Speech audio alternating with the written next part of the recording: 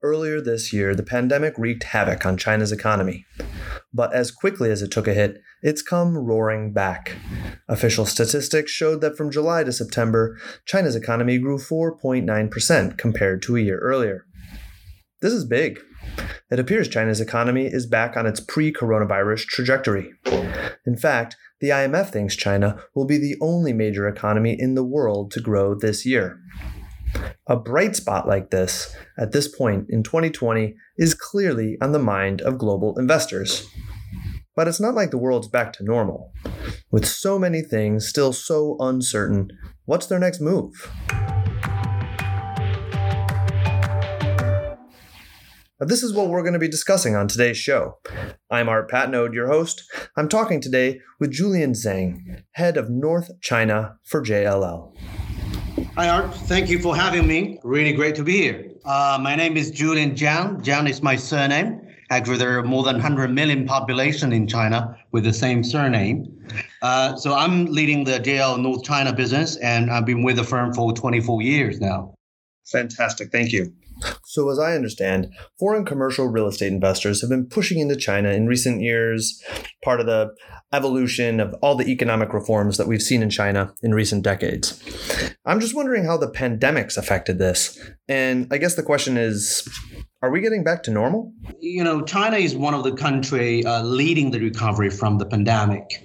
And overall, the society and economy already back to normal lives. In particular, if you look back the Q3 numbers and in particular the National Day holidays, we see millions of people traveling around. So under this situation, the China real estate market become also more attractive to the rest part of the world. At the moment, we start to see strong demand from a lot of foreign investors into China. We probably noticed they were interested in almost everything, not only just offices, but also retail, logistic, and data centers. At the moment, if we count all the transactions already happened in China until today, which is by end of third quarter, about 1/3 of the deals already see foreign investors involved. These numbers include even all those in the tier 2 cities that no foreign investors were interested. And of course, in tier 1 city like Beijing, those investors are very, very active. You say 1/3 of deals are going to foreign investors. Now, to be honest, I find that somewhat surprising. Given everything going on this year, it's just not just the pandemic, but there was the trade tensions with the US. There's generally uncertain geopolitical backdrops for all of these investors to contend with. So why then, for instance, look at Beijing right now or one of those tier 2 cities? Yes, I think you're right. I mean, not only Beijing, but also some other cities.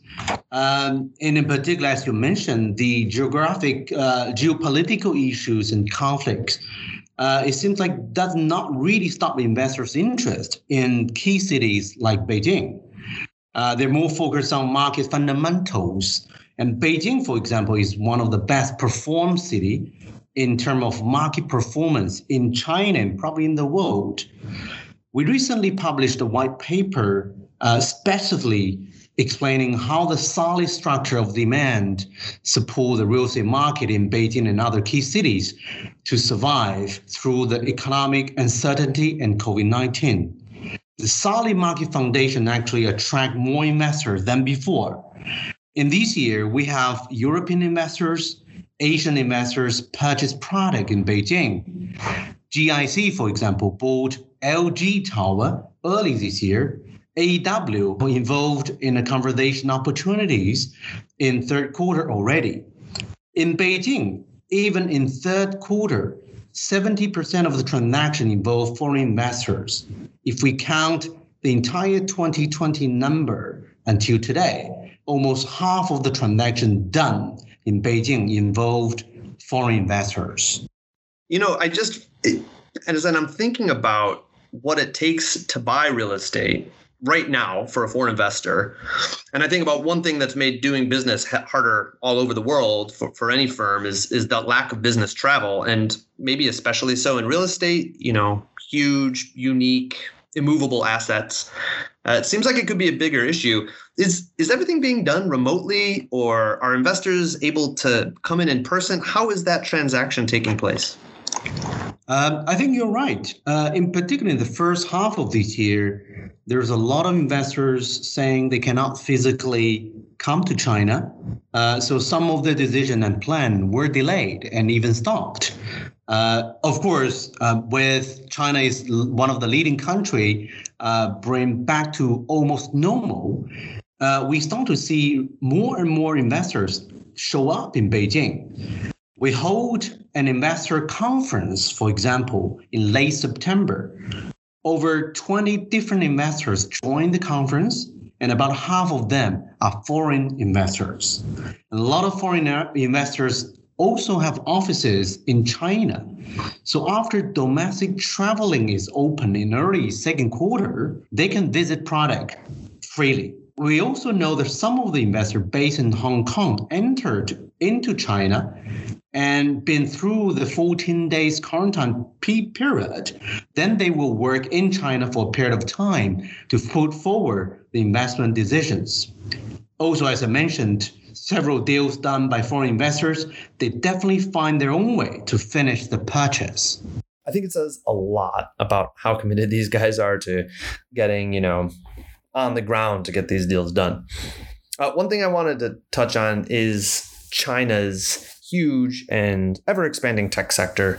I just wanted to know what the influence is there and what impact that's having on markets and hubs like Beijing, for instance. Yes, fast-growing tech companies is one of the very important demand source for the office market in Beijing. In late 2018, this sector already became the biggest growing source in the market. More than half of the Chinese unicorn companies started or their headquarters is in Beijing. It leads the growth of the market since 2014. Besides leasing, those tech companies are also becoming a big portion of self-use purchasers in the market. ByteDance, for example, this is the mother company of TikTok, leased almost 200,000 square meters, 2 million square feet in 2 years' time.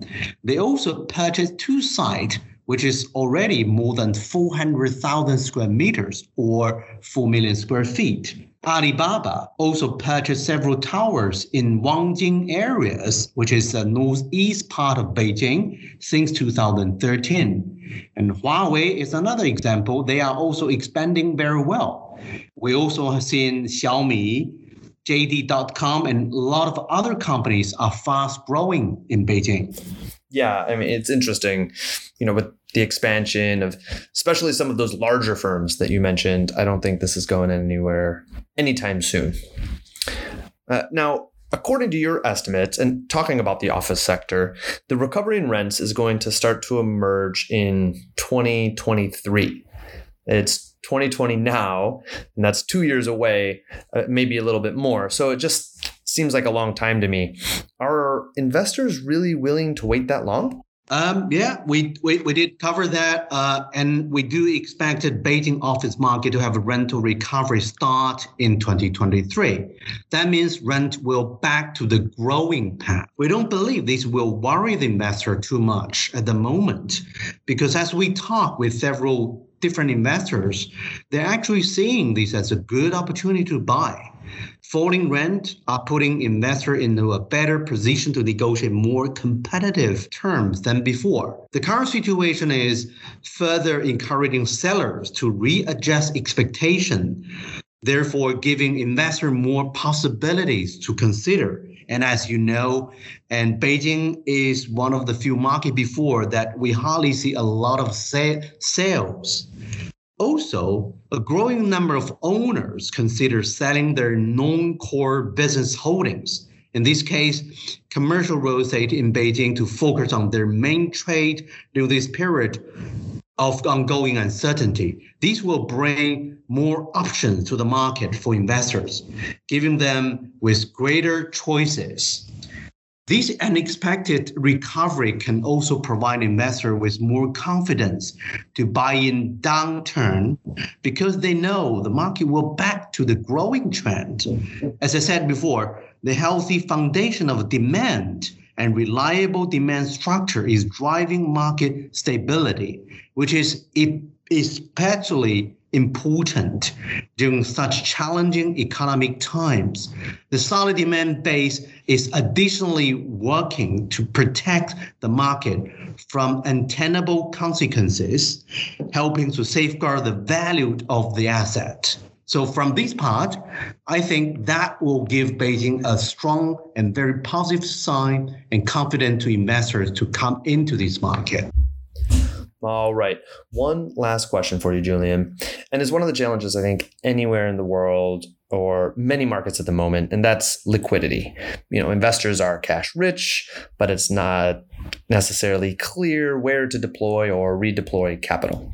You said that this is kind of changing in Beijing and some other markets, and that investors are now starting to sell.